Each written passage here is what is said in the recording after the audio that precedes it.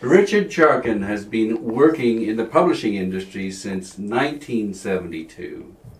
This is the second time that he's been on the Bibliophile, and we are at his offices in Bedford Square, London, England. Welcome to the Bibliophile. Well, thank you. Very happy to be back. It was a really enjoyable occasion the last time around, where I got to see your backyard and listen to all the airplanes. And they're still there. Yeah, today I want to talk about some of the challenges that are facing the publishing industry.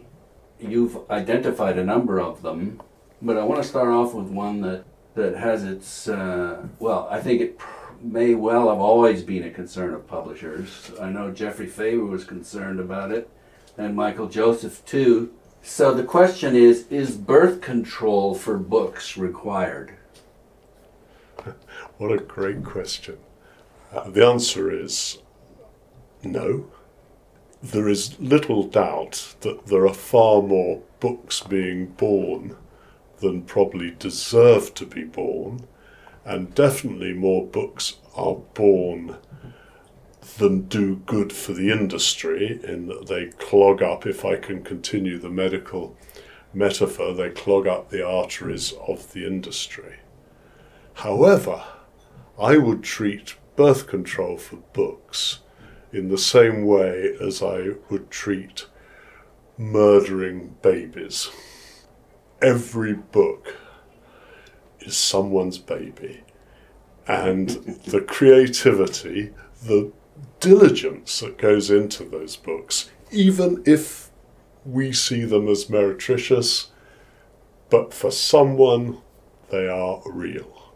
And I think stamping on creativity in any way is a mistake. So you're pro-life? I'm pro-life. Who'd have thought? But, I mean, the technology that allows, what is it now, 500, 600,000 new titles in English every year, adding to the tens of millions of available books, the technology which allows that to happen also allows us to navigate to where we want to be. In a way, it reinforces the role of the publisher, of the literary agent and the publisher and the retailer to act as gatekeepers, to help readers find the books they want and not the ones they do not want. So we're being overwhelmed right now, and this is a role that... It's always been a role. I think it's become more acute just because of the volume. Mm-hmm. And if you want to draw a parallel with another part of publishing, which is scientific publishing, the number of research papers being published in the world today, I think I'm not using this word incorrectly. I think it has grown exponentially over a period of probably 50 years to a number that I don't even have the number in my head, but it's hundreds of thousands of research papers every year. And what the scientific community has had to do is to develop a triage system. Mm-hmm. Now, we don't want to stamp on any of those research papers, but we need to help people navigate. And that's what publishers do, arguably. Yeah. Well, it's interesting you should mention science, because one of the things that you've been responsible for with Bloomsbury after the enormous success of Harry Potter. And continuing success of Harry Potter. We're doing more now than we've ever done. It's extraordinary. How so? Illustrated editions, on the back of her fantastic activities with her play, a big show at the British Library, which is now in New York, the movies, everything which enhances Harry Potter and enhances our sales. So mostly the backlist then? Oh yeah, backlist. Yeah. Yeah, but what's wrong with backlist? I'm sure Geoffrey Faber and Michael Joseph would be as keen on backlist as I am. Yeah, no, that's the backbone. But sorry, we got post Harry Potter. Bloomsbury has built what you might describe as a safer, a more sustainable not so much bestseller driven, although we welcome bestsellers. Mm-hmm. But we have this balance between what we call the consumer and the non-consumer divisions. Well, yes, and in fact, that the idea of a glut of books on the market, or the reason that publishers publish so much is, I suppose, that it's a numbers game, they feel, and that at some point they're going to hit it big with a bestseller, and they don't know exactly what that's going to be. Well, yes, that's certainly true, but if I could revert to science again, in natural selection, in evolution, there are two principal strategies. One you might describe as the elephant strategy, where an elephant typically has two progeny, and by gum they look after those baby elephants to ensure they survive. Yeah. And the other is what you might call the codfish, that has several million progeny, only two of which are likely to survive. And there's nothing wrong with either strategy.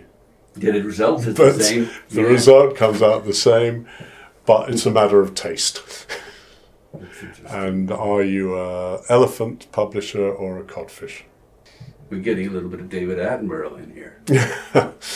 Well, I remember, I hope I'm not doing anyone an injustice, but St. Martin's Press, when managed, run by Tom McCormack in the 70s and 80s, maybe longer, don't know exactly, was very much, his approach was he'd come to England and would buy rights in as many books as he possibly could, paying as little money as he possibly could, and every now and again he got a winner, like James Herriot,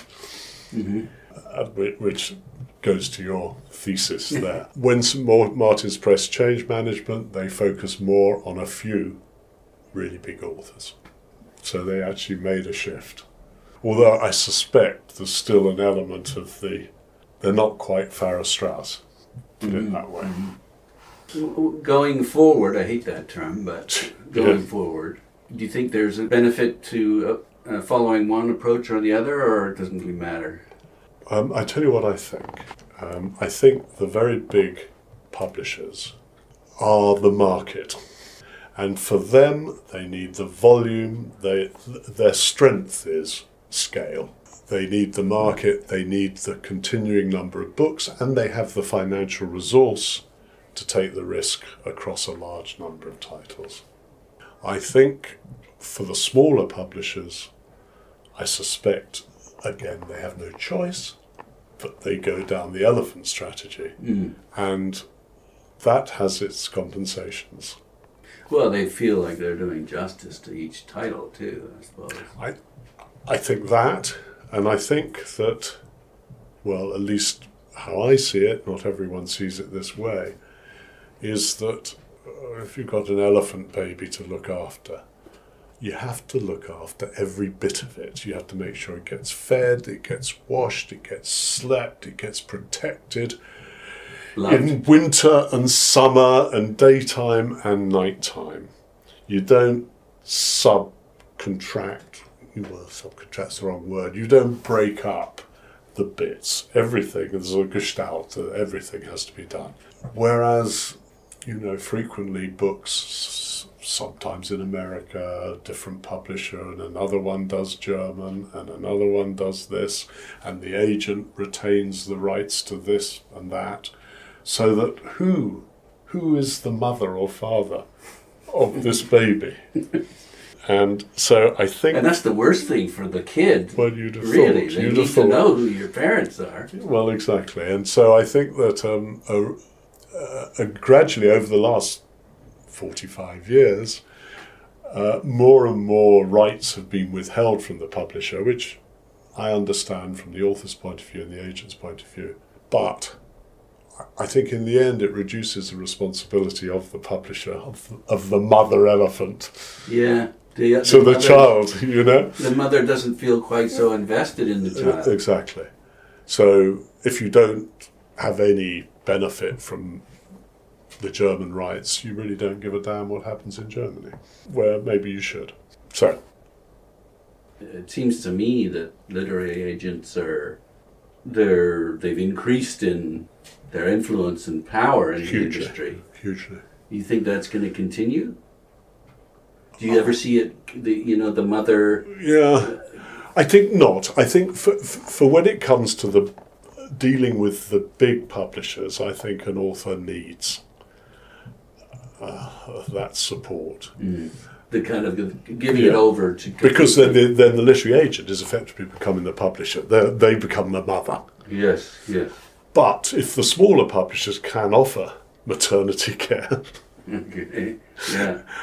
Then the agent is not as necessary. Yeah. I don't think. Okay. But, as the big guys are going to control a very substantial part of the market and possibly a growing part of the market, the agents will live off them. Mm-hmm. Okay. How is copyright being eroded these days? Just look around you. Just look around you. Well, first of all, there's clearly piracy. The facility, the ease of pirating digital books makes a mockery of, to some extent, of copyright. Mm. That's fairly obvious. Then because it's impossible to police. Well, you can police it, and you can do, and people and publishers associations and publishers and copyright agencies are doing their best. So we can control it. It's not like the music industry. We didn't release digital versions, unprotected digital versions into the world as the CD was. We didn't do that. Mm. So we can protect it, but you're never protected absolutely. It's not feasible. And if you think of again back to scientific publishing, ResearchGate and whatever they're called, the various people who make available everything, that's a breach of copyright in many ways. I think possibly not ResearchGate, although there's grey areas in all this.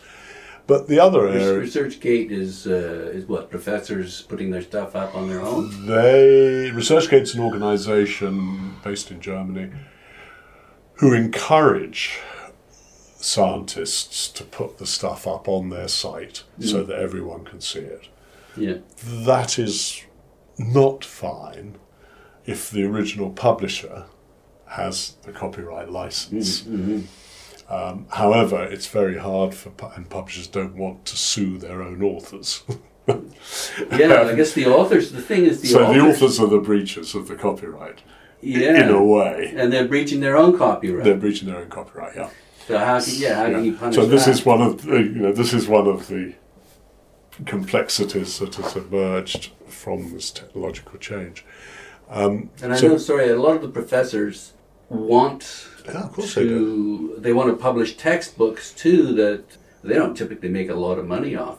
Well, textbooks is a different game because they do get paid something. Same author, yeah. But same author. But the students have to pay a huge amount of money, and that's what's driving this open text. Yeah, although the open text movement is not nearly as dramatic as the open research movement.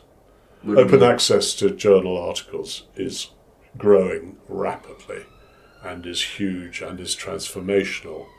The open text thing is, I would say at the moment anyway, around the fringes rather than in the centre. Right. I mean, it's certainly damaged sales of textbooks, but probably more damaging has been Amazon's ability to manage a used book service incredibly efficiently.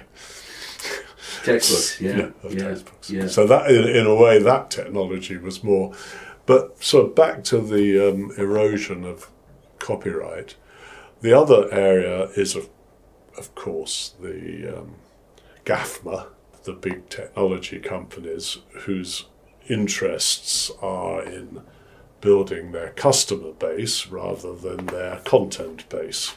They want traffic, and they will use anything. So the Google Library project was such a thing, and now we have various legal challenges to their using other people's material and what is copyright and how much is copyright, what can you take, what can't you take.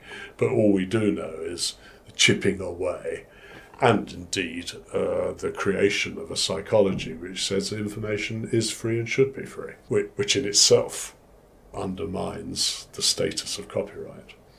Yeah, the general attitude among people is to take umbrage at having to pay for reading the paper now. Absolutely. Although I remember a guy called Gordon Graham, who was the MD of McGraw-Hill in the UK, Canadian, I think. Or maybe he was Scottish with a Canadian accent. Can't remember. Anyway, whatever. Gordon Graham once said that where information is free, there is little freedom of information. And there is some sense in that. If it's free, you're not quite sure. Pravda during the communist era was as fake news is today. So the undermining of copyright through this sense, as you say, of people thinking stuff should be free. And then unintended consequences damaging to copyright. So the Canadian government, I don't want to pick on them. It's okay, we love to do that. Yes, and what's more, we're allowed to without going to jail. I don't know the full details of the legal situation, but essentially they, under Canadian copyright law, made an exception for use in libraries and in schools of copyright material, so that the school or the library did not have to pay copyright fees for the reproduction of choral music for their school concert or whatever. Well, the joy of copyright is pretty simple. That's mine. And if you want to use it, you must ask my permission, and I will grant it or not. And I will make it free to you, or I will not make it free to you. But it's your decision. But it's my decision. It's not the Canadian government's decision. But they created this exception because it's for good causes. No one doubts the goodness of the cause, or indeed the goodness of the thinking that went into it. The result has been incredibly damaging to the Canadian educational publishers market, as a result of which a number of people have pulled out of publishing educational books in Canada altogether because they just won't get a return on it. And in turn, it does what the Canadian government, I'm sure, does not wish to do, which is it sucks in more US textbooks into the Canadian market. An even more complicated and difficult exception is that for visually handicapped people. Publishers have always, as far as I know, always allowed Braille editions, and indeed have facilitated digital editions for visually handicapped people. But the organisations representing visually handicapped wanted it more than custom and practice. They wanted it enshrined in a law giving an exception to copyright. Now, it's a very difficult situation because you definitely you're on their side. On the other hand. Yeah. On the other hand, what is a visually handicapped person? How do you define it? So how broad is this exception? Mm-hmm. How do you monitor it? How do you ensure that it's not being abused? How do you protect the interests of the author community whose copyrights you're representing? And we got through it. There's a thing called the Marrakesh Treaty, which is now being adopted around the world by countries. But by God, it's hard. And again, I think we call it salami slicing. What was a simple copyright, this is mine, I can decide, is being diminished. Yeah. So when I think about the threats to copyright, that exceptions is one. And indeed, there are the Australian government, I hope they've forgotten this idea now, but they were thinking of adopting the Canadian thing for their educational institutions. And we've pointed out to them what happened in Canada. And incidentally, I think the Canadian government is rethinking this. Please God, they come to the right conclusion. They get a second chance, unlike the Brexit referendum. Yeah, somehow I don't see huge crowds of people protesting it in Canada, though. Like this has happened. No, but we can have huge crowds protesting here, and it still doesn't make any difference. Yeah. This has come out a couple of times just recently with, in Canada, the Giller Award winner. Yeah. And just now the Booker winner. They've used their prize money to pay off their debts. Authors are, speaking of copyright and protecting their income, it seems like it's more difficult than ever to make money as an author. Well, the Society of Authors published some survey, or the ALCS, the Association of whatever it is, collecting agencies, published a thing saying that the average wage for an author, if it's a misnomer, but anyway, has fallen, which I could well believe, in that, well, the prices of books have fallen in real terms. In this country, at least, the public library system is shot to bits, which for the mid-list author, for the big guys are still making lots of money, and the little guys who do nothing still do nothing. But I think mainly it's hit the mid-list author, and for them, public libraries was a significant source of income. They still get some income, but I'm sure it's diminished. But also that, back to your thing about about contraception and all the rest of it, the number of books out there. So you take the totality of the marketplace, it's going to be shared around more people. So I think it's being sliced thinner and thinner. Yeah, absolutely. And I don't see that changing. Except, I don't see it changing. I can't see how it can. So then you have to say, well, the authors who will earn more are the ones that are doing something so special that people will pay more for it, or more people will pay the same for it. I mean, it's pretty straightforward. One sympathises. I really do sympathise with, particularly with the mid-list, the professional author who, the not Premiership, but first, second division crime writer, who used to sell 10,000 copies is now selling 5,000. That's hard, and they're professionals. Why did English language books need both an American and a British editor, while others don't?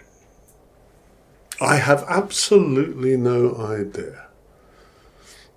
I can think of various explanations of how it's come to be. There was, I think it was Uncle Tom's Cabin, was published in America, and the Galleys proofs were shipped over to England, and an English publisher published it separately. Because it took a long time for the ships to get over, and to typeset something twice so you used to have 2 editions. That clearly is not the case today. I don't think transport or logistics is the issue. Is it just because they want to change some slang or lingo, perhaps, or colloquialisms? Well, that's true in some very early level children's books, where aubergines and eggplant. But not for adult stuff. No, in fact, I think it's an abomination to start fiddling with an author's language. But then why do they have these? All right, well, we'll come to that. But just to say, when I was at Macmillan and we owned Nature magazine, Science magazine, the rule was that Americans wrote in American and Brits wrote in Brits and Australians wrote in Australian. If that was their spelling, that was their way, that's what it was, even in the same magazine. We didn't try to impose any degree of consistency. So I think that's a red herring. No, I think there are a number of reasons. If I start with the cynical ones, if you're a literary agent representing an author, your job is to maximise the advance payable to that author. it is probably easier to split the rights in order to get two overpaid advances. The thing about advances, though, is that it's just getting the money up front. Well, yes, theoretically. But in theory, but if they don't sell, then they that's their job. They get to keep it. They do get to keep it. So that's the point. Even if they don't sell it. Yeah. And in is that the case many in all of the contracts? A lot. Yeah. Okay. So that's a cynical thing. The second cynical thing is that the literary agent charges 15% typically, not always, but typically, of the author's income. Now, if all they had to do was one contract with a publisher for world rights, why would they get 15%? Yeah, why couldn't the author just do it directly, sign the or papers? pay the guy $500 to do the contract? By making it complex. Yeah. Okay. Well, by making it so that it looks like they're doing extra work. Yeah. Which they are, Yeah, okay. Which they are. They're making work. I would argue it's make work. Yeah. So those are the two cynical explanations. The less cynical, although I'm not entirely convinced, is that an editor in the US will have a better understanding of the marketplace and will ensure that the book gets the best possible treatment. Which means what? Well, it means going to the sales conference and making a fuss about it. It means ensuring that the cover is more appropriate to the American market.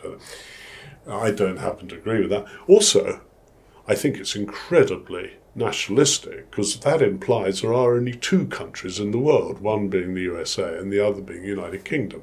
Actually, the books will sell in Australia, and maybe Australia should have an edition, if the logic would say.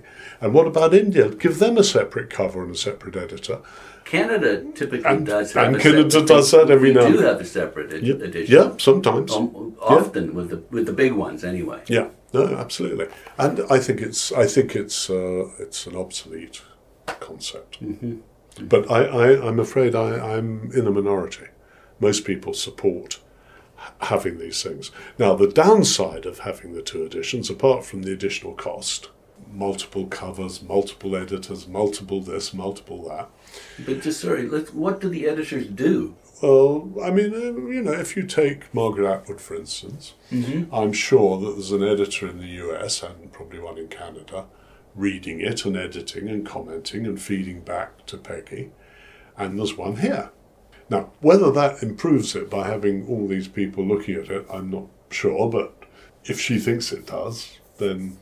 Yeah, but do they all sort of have input and then she comes out with one manuscript, or do they have input? No, one manuscript, right, so they have input. So she's got a bunch of people calling her up. Yeah. Okay. Although typically the US or the UK publisher will be the sort of integrator of that. But the other downside is a commercial one, which is that copyright is a legal monopoly. Monopolies are illegal by and large. Copyright, we're lucky, said, yeah, you can have a monopoly. You can have a monopoly for typically 70 years after the death of the author. There is a monopoly. For the author, it protects the author, and their offspring. And their offspring for a generation is the idea, and possibly two. Once you have a duopoly, duopolies are a lot less effective than monopolies. Once you have a duopoly, they are less effective. And of course, in much of the world is what's called an open market.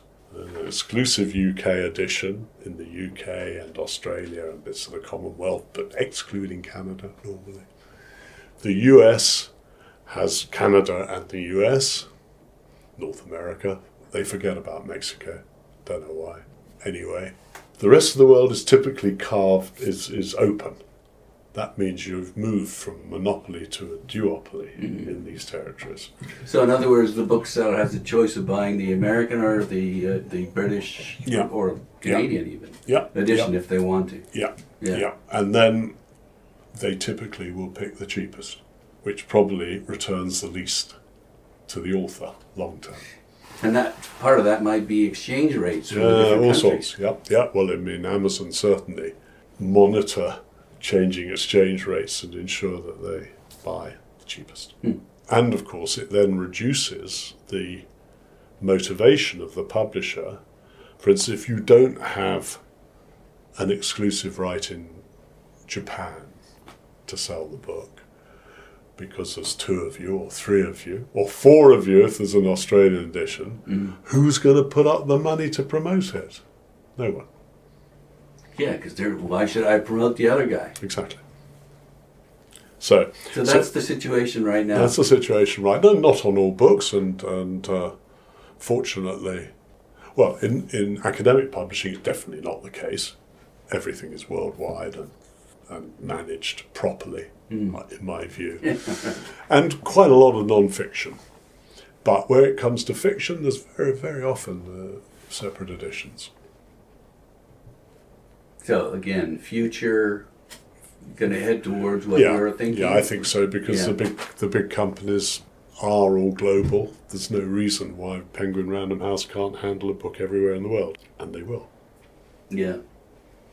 They'll pretend not to. Well, this is another thing with Penguin Random House, is they've got so many colophones trying to suck the consumer into thinking that there's all sorts of different editors who... Well, but it's true. They have all sorts of different editors. The question is, how free are they, ultimately? Right. So, there's no competition. It's basically... Well, it's a marketing ploy, isn't it? No, I don't think... Well, I'm sure some of it, but I really don't think that is the main driver. The main driver is that they've acquired, over the years, lots of these publishing imprints, distinguished publishing imprints. Yeah. And they've paid good money for them. They aren't going to bury them. No, the brand is there. So the brand is there, and it's a brand, it's more an author-facing brand than a reader-facing brand. I don't think the readers, by and large, care very much. Yeah, they'll buy the author. They buy the author, yeah. So it's a way of attracting authors, because the prestige of... Yeah, and I'm in the same thing as same companies publish George Orwell or whatever it might be. I see.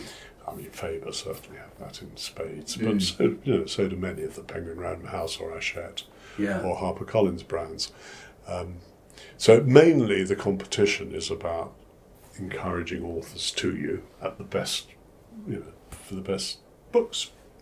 Oh, that's interesting. So it's used in a way to attract the best authors. Just like advertising, I've heard, it's basically directed at the authors. The fact that, oh, look what they're doing for so and so. Maybe they'll do that for me. No, absolutely. And I think it's right. And the author wants to think that the editor at Heinemann or at Secker has control, and they do. More control, But that's what leads to, incidentally, back to the original question, to the multiple editions, because if Ms. Secker in New York doesn't like the book, why should she be forced to put it on her list? So then it goes somewhere else. Then you end up with 2 editions. Sometimes. Mind you, you'd think at Penguin Random House they could find someone to like a book. Yes. Let's see. Why do publishers make available their least affordable format, hardback, at the time of maximum publicity exposure for a book, and then issue the affordable paperback when there's greatly less exposure? Now, that's the question. And I would add a corollary to that question, if you can have a corollary to a question, I'm not sure, is that why is it that Australians, Irish people, and people occupying the bits of airport beyond customs get paperbacks, when people living in England, Scotland, Northern Ireland have to make do with hardbacks? I can only think it's sheer madness. And I suppose really what's happened is that the paperback has diminished in importance, particularly with e-book availability. So the e-book has really eaten into the paperback market, leaving the hardback as being the main source of revenue. So, but it seems to me either you think books are worth £20, $30, or they're not. And if they're worth £20, $30, publish them at £20, $30 with the thing. Don't worry about the paperback so much. And I think maybe that's what's happened. But I would also say if it is right to publish a trade paperback at $20 rather than $30 around publication, then so be it if you can make it work. Do they? Funny, I'm trying to remember It was weird. It was I don't know if it was the first, but it was a Methuen book by a guy called Lind, Concrete something. Anyway, I think that was an experiment they did where they put the paperback and the hardback out at the same time. Uh-huh. Why don't they do that now? Academic publishing does frequently. Right. Well, because the assumption is that you'd never sell any hardbacks. One will cannibalize. Yeah. Although, with Harry Potter, for instance, we've had hardbacks and paperbacks in the market. We've had adult versions and children's versions. We've had them boxed every which way and works. And that's an exceptional thing. But it's a perfectly good question as to why you wouldn't. To give a very parochial example, though, there's a book I've been involved in for 25 years called Wisden Cricketer's Almanac. It's a big fat thing. I know, I got the last picture I took of you. You had a bunch of them. Yeah, I've got even more now. And it's £60 in hardback. There's a paperback edition, comes out simultaneously. Yeah. Priced at £60. Some people want the paperback and some people want the hardback. With the second-hand book business, the trade paperbacks sell much better than hardbacks do. Yeah. So they'll give you more in a trade-in for a trade paperback. Yeah. So, these are things that will change. And in different markets, you see. In France, for instance, nearly everything comes out in paperback, in a trade paperback format, at typically €22. That's quite a lot of money for a paperback, but that's the established price, and good on them. And there's occasionally they do hardbacks, but I think the bulk come out initially, and you don't need a hardback, depending on the type of book. Mm-hmm. Collectibles, gifts, maybe. Is that a very small part of the market? Collectors, are there more collectors now than before, or the same? Or no idea, Nigel. It's one of those. Do you know? I think it's fair to say that we have no idea about almost everything. Well, that's the thing about publishing, isn't it? Yeah, it is. It's what makes it interesting. What's happening now with you and Bloomsbury? All right.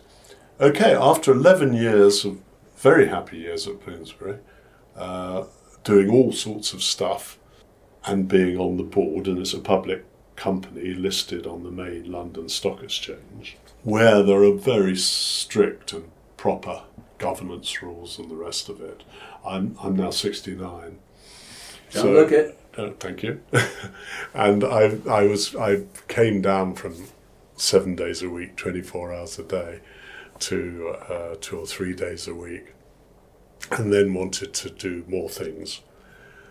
So I stepped down from the board in June and stepped down from line management. However, I'm no longer on the Bloomsbury payroll. I'm no longer on their board. They announced their results yesterday, and so joy of joys, I'm not doing the trip around the City of London talking to the shareholders and all that.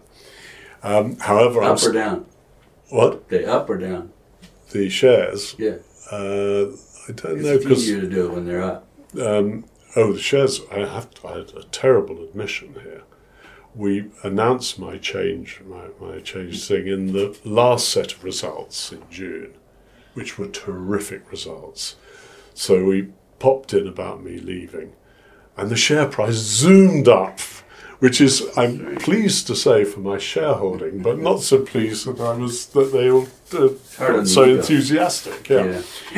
Anyway, the share price has moderated a bit now. Anyway, so, however, they asked me to stay on doing a few things. So I'm working on strategy for China and for cricket. Those are the two main things, but a few other things as well on the side. And I'm always available to them for whatever use I may pay. And I try to be helpful, which I am.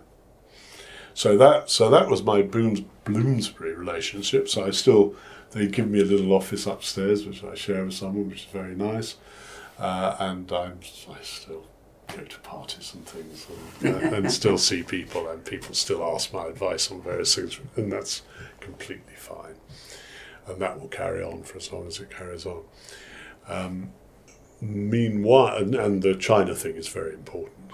So. For obvious reasons. Just a bit about China. What on earth are you going to do with China? Well, I think the big opportunity that I can talk about, there are many opportunities in China. China is a huge, difficult, mesmerizing.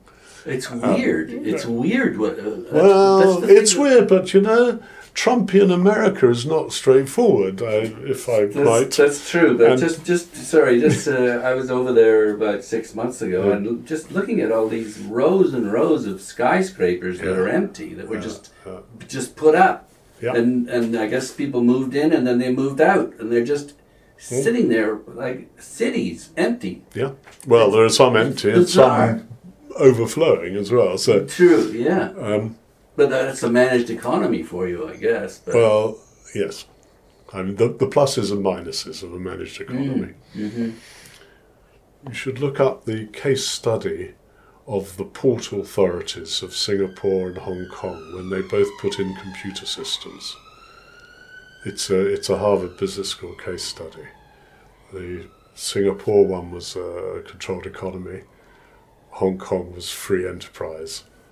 And they went about it in the typical ways that each of them would do. It was to build a system so you could turn the ships around more rapidly when they came in and left. And it transpired that they both cost the same and they were both as effective. It's a little like the elephants and the codfish, Yeah. It's not necessarily. No, the big opportunity for Bloomsbury and for China is that there are many, many, many great Chinese books being written and indeed translated into English. Don't see too many of them, You don't see too many of them because there is no marketing organisation, global marketing organisation into the rest of the world. So we're putting together, with Chinese publishers, a marketing organisation to take Chinese books in English to the rest of the world. That's the one thing I can talk about because we've announced it in various places. And with the support of the Chinese government and etc. Also, what does that mean? You're not going to get too many dissidents writing any interesting literature. Well, I think the dissidents wouldn't write interesting literature from within China anyway, they're not allowed to. No, exactly. So you're not. But that's so you're getting government approved. Well, it depends what you mean. I mean, everything in China is government approved, of course. Yeah. But it can be good and government approved at the same time, I guess. Well, exactly. I mean, if you want a book on train technology. Yeah. Now, are you going to get a book about the benefits of capitalistic? Right? You're not. And no. Are you going to get a novel where President Xi appears? Probably not.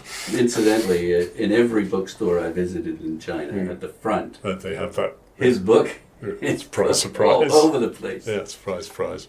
On the other hand, if you go to various states in the Middle East, you will find the same thing. Yeah. It actually shows the power of the book that the leaders of these places want to be there. So that's China. Then on top of that, and this has lived down to a sort of day a week for Bloomsbury, has liberated me to do a few other things, some of which I've always done, some of which are new. But in particular, I've announced the startup of a new publishing company called Mensch Publishing, as in Menschlichkeit, or whatever, where everyone in America understands the context. Not everyone in this country, and in Germany they don't get it at all. It doesn't matter. And I've got one book, which I'm publishing on February the 7th this coming year, and I'm not taking anything else on until I've proved that I can do it. So you're a mother elephant then, right? I'm a mother elephant, absolutely. Boy, am I a mother elephant. And I'm discovering what I don't know, which is fantastic. Well, the things so you never know had everything about publishing. Well, you thought, I'd have thought after 45 years I should, but, how do I get an SBN, a standard book number? How do you generate a barcode? I don't know. All this stuff. Do that. Yeah, of course, yeah. So I'm finding all these things. Those are two things that I need to talk to specific experts about for the bibliophile. Yeah. If I want to know everything about the book. Yeah, no, they're both important, really important things. Yeah. So stuff like that, and how many rounds of proofs do you have, and do you do it? Anyway, I'm learning a hell of a lot, which is great. I'm discovering the issues. So I'm using Bloomsbury as my sales and distribution partner, because I can't do that from home. But it'll have your new it's Mensch Publishing. Yeah. It'll be it's my risk, probably £20,000 at risk. Can you talk about the book at all or not? Yes, I can. It's called Time to Go. Okay. And the time to go is when, you're at a party, it's time to go. And there's also a thing in life when it's time to go. It's called death, right? It's called death. And time to leave Bloomsbury. Yes, possibly, yeah. That wasn't death. No. But time to go. Life. Yeah, new life. So time to go. There's an elderly couple, English couple, living in France, near where I live in France, which is how I came about. They're getting on for 90, perfectly good health. Well, they're 90, but okay, but they really don't want to go gaga. That's the biggest fear of pretty well everyone. Exactly. Who reads, certainly. And everyone has parents or themselves or whatever. It's a big issue. And so they invite their son, Guy, who's a novelist, Guy Kennaway, published by Canongate and Cape, a sort of humorous novelist, but literary, for a meeting. And they say, "Oh, Guy, darling, Stanley and I are going to," I think the mum more than Stanley, Okay. "We've decided we both want to die, and but we'll need your help." He, being a novelist, starts making notes. And for a year they come up with various plans on how they're going to do it. It's a very funny book, because he's a funny writer. But it's a very serious book. It's an important book. Get a lot of jokes out of death, though, don't you? Well, you can. And Stanley eventually dies just natural causes. Susie, the mum, decides she now doesn't want to die because she's a fighter. And she's got something to fight for, which is to change the law on assisted suicide. And so I have no doubt she will come over for the launch. And she will lay about her. Excellent. And so that's the book. It's funny. It's called Time to Go. It's Guy Kennaway. We've got a cover that he's reading the proofs as we speak. I will pass for press, I hope, within a couple of weeks. We'll have printed copies by February. We will dispatch them to the United States and Canada and all parts of the world through the Bloomsbury distribution channel. Jay Jopling, who's the owner of the White Cube Gallery, a very important art gallery in the centre of Mayfair, is backing the party because he's a friend. A guy called Nick Quinn, who's a French-based documentary maker, is filming us as we move towards publication, and we'll film The Mum. We've got an extremely good actor, Alex Jennings, to read the audio book. He played the Duke of Windsor in the Netflix series, and was in the Jeremy Thorpe documentary that happened recently. Very good. And so there'll be the audio book will come out simultaneously. I am going to France on tomorrow, and while there I will record Susie's, the mum's voice, to give to a female actor because she wrote one chapter in the book. Okay. He invited her to write a chapter which he wouldn't touch, to let her have her voice. So we've got to find... What was that? What wouldn't he touch? Anything she wrote. I mean, he would allow everything to. So she's writing a chapter about how she sees it all. I see, okay. Yeah. I thought you were going to tell me it was about sex or something. No, he didn't want to touch that. So. No. Okay. It's whatever it was. Yes, she's got her voice out there. But it means on the audio book we have to have someone whose voice was at least not too dissimilar. Anyway, all these things I'm learning. And on the 7th of February we publish, and I'll either lose 20,000 or I'll make a bit. And the author... A bit? You may make a whole whack. Well, it may work, yeah. But but publishing, that sort of publishing is not... unless you get, really big. Yeah. I don't think you'll ever make... The margins are okay, but they're not stellar. They're just what they are. But what I really hope is I'm paying the author. I shouldn't give the exact number because it wouldn't be right. But I'm paying him a percentage of everything that I get revenue, and I hope that's a good number. And I hope it's more than he gets for his novels as advances, which don't earn out. Right. I hope he will actually earn this money, and he's right behind it all. And Mensch. As I say, menschlich is as menschlich does.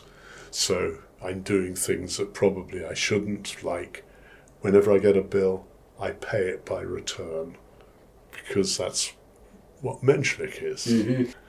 And if he wants to make a change, the author wants to make a change, he gets a change.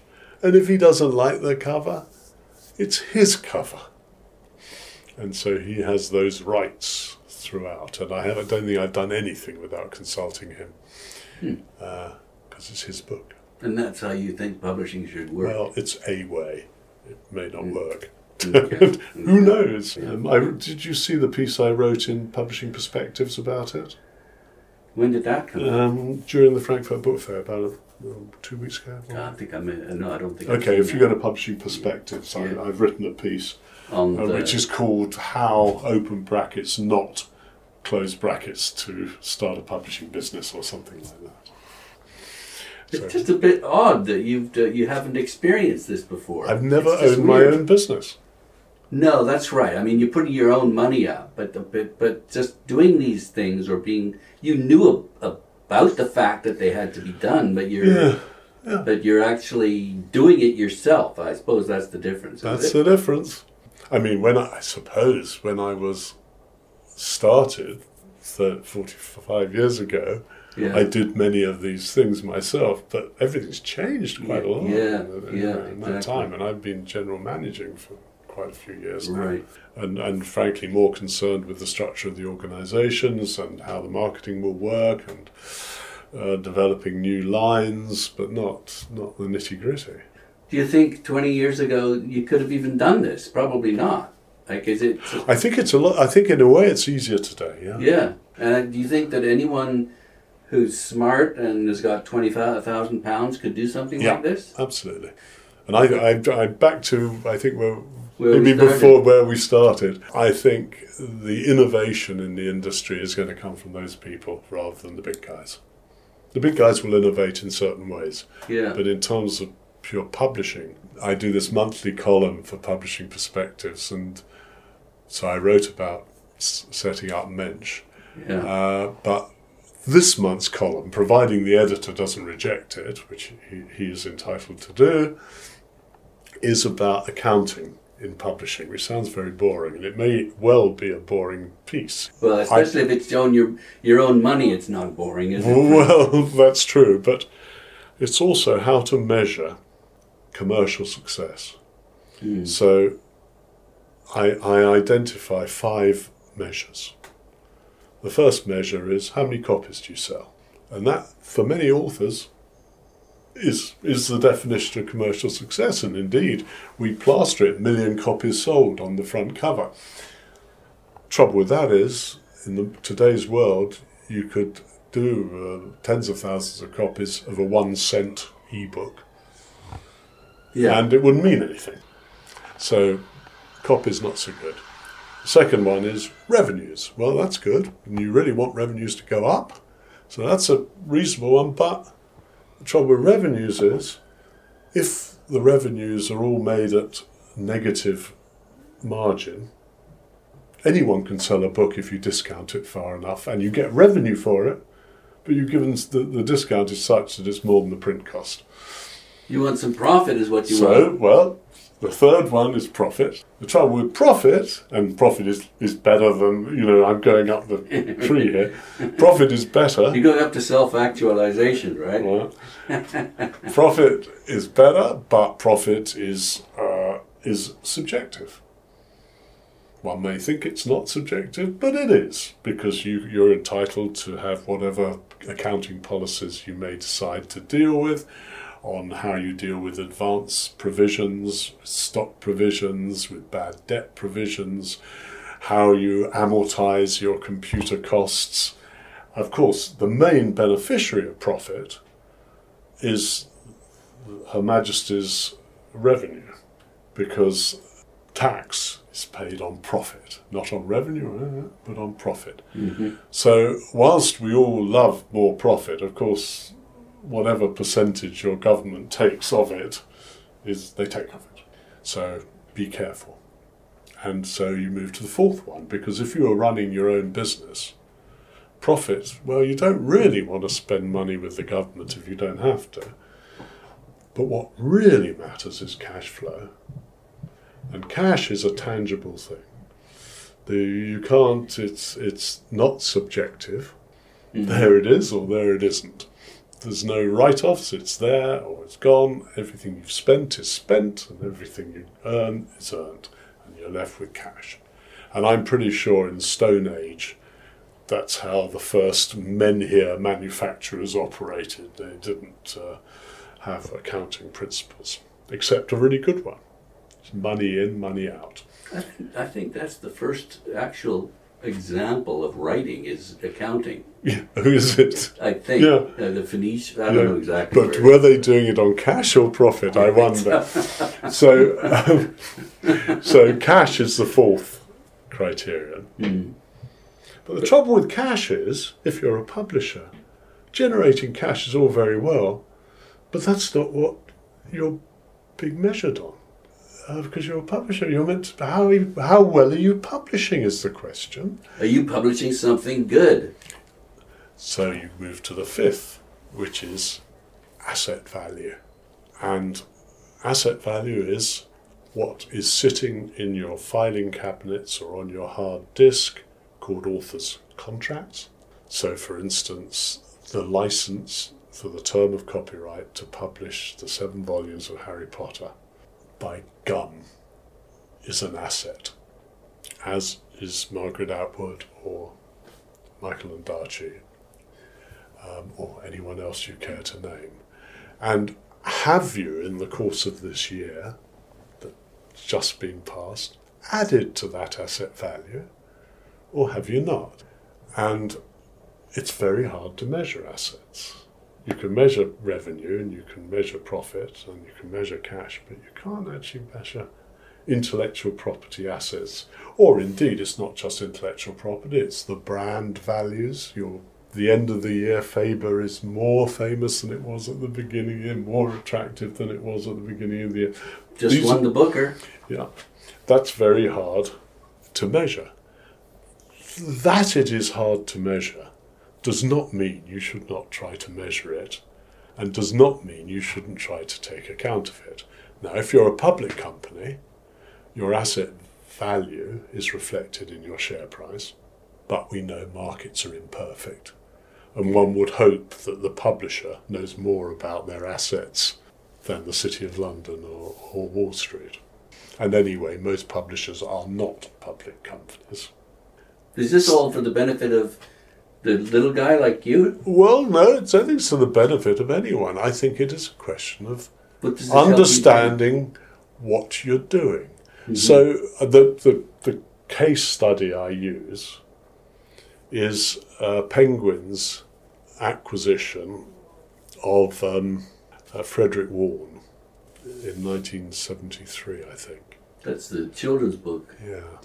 Well, it was at one stage it was a general publisher. Now, I haven't got the numbers, but I'm pretty sure it had static sales, both in volume and value.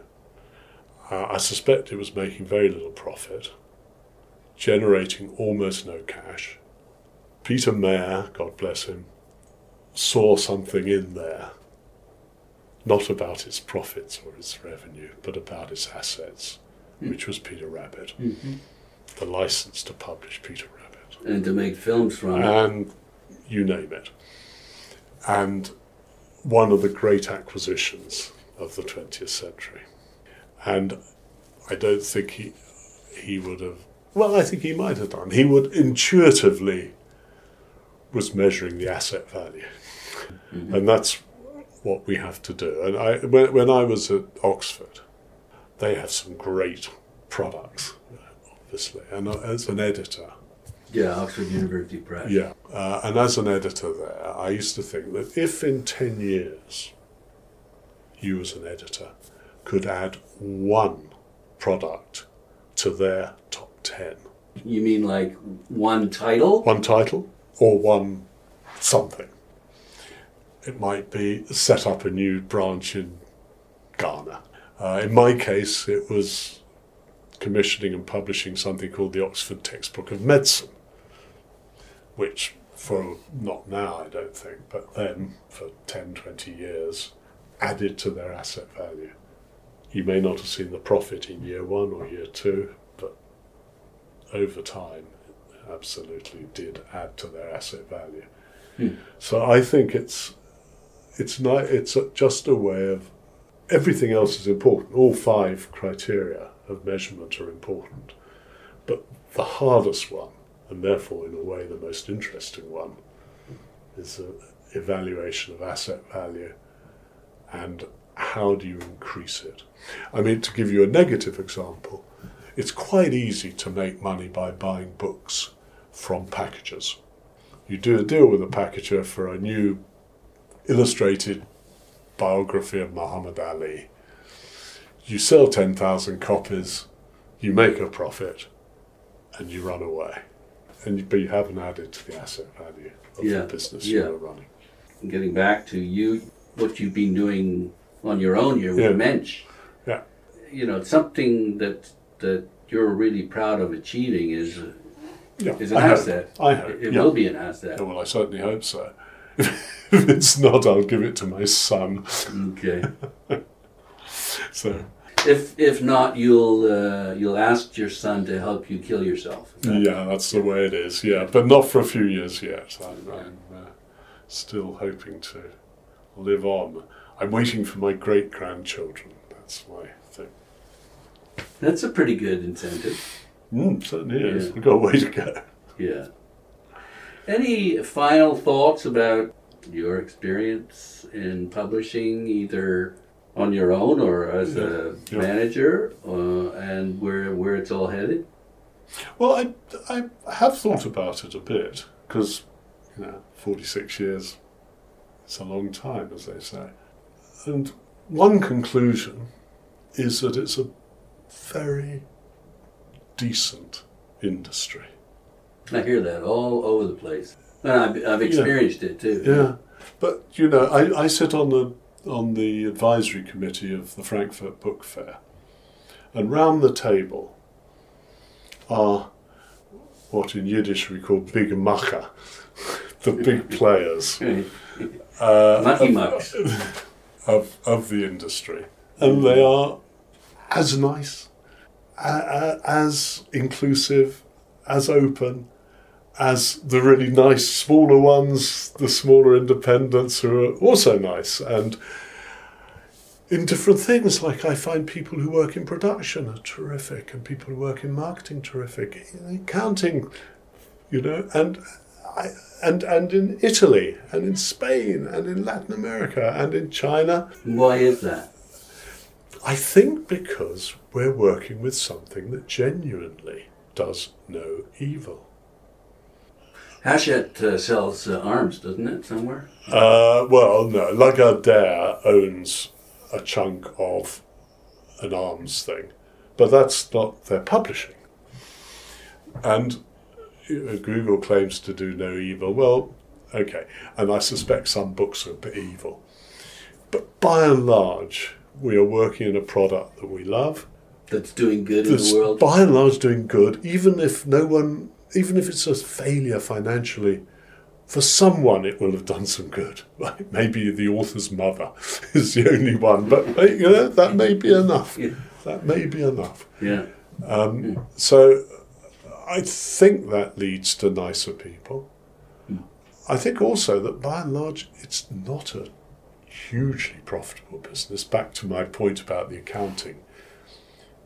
You would think more publishers would go broke than do. And the reason they don't is because they get bought.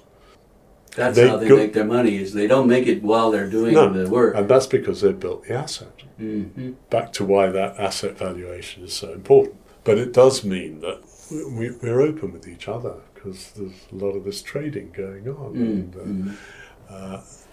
And it's fun. It's hard to say it's not fun. I mean, compared... My father was a first-generation immigrant, and so he ran shoe shops, and they had a tassel factory and various other things. But he would die. He did die, but he would have died to do the job I've done over my career, because the combination of commerce, culture, and creativity is very attractive. And perhaps why, back to my original thing about the article is going to be called Four Jews and a Catholic for the author. I don't know whether they use that headline, but that was mine. But the reason that there were four Jews, basically immigrants, is because it's relatively low working capital, and it plays to the strengths of an educated person who likes adding up. Yes. He pays attention to that and is hard-working. Yeah, and a lot of detail. And so it played to that generation. The four were Andre Deutsch, George Weidenfeld, Paul Hamlin, and Charles Pick, who was the MD of Heinemann. And the fifth was Lord Longford, who owned Sidgwick and Jackson.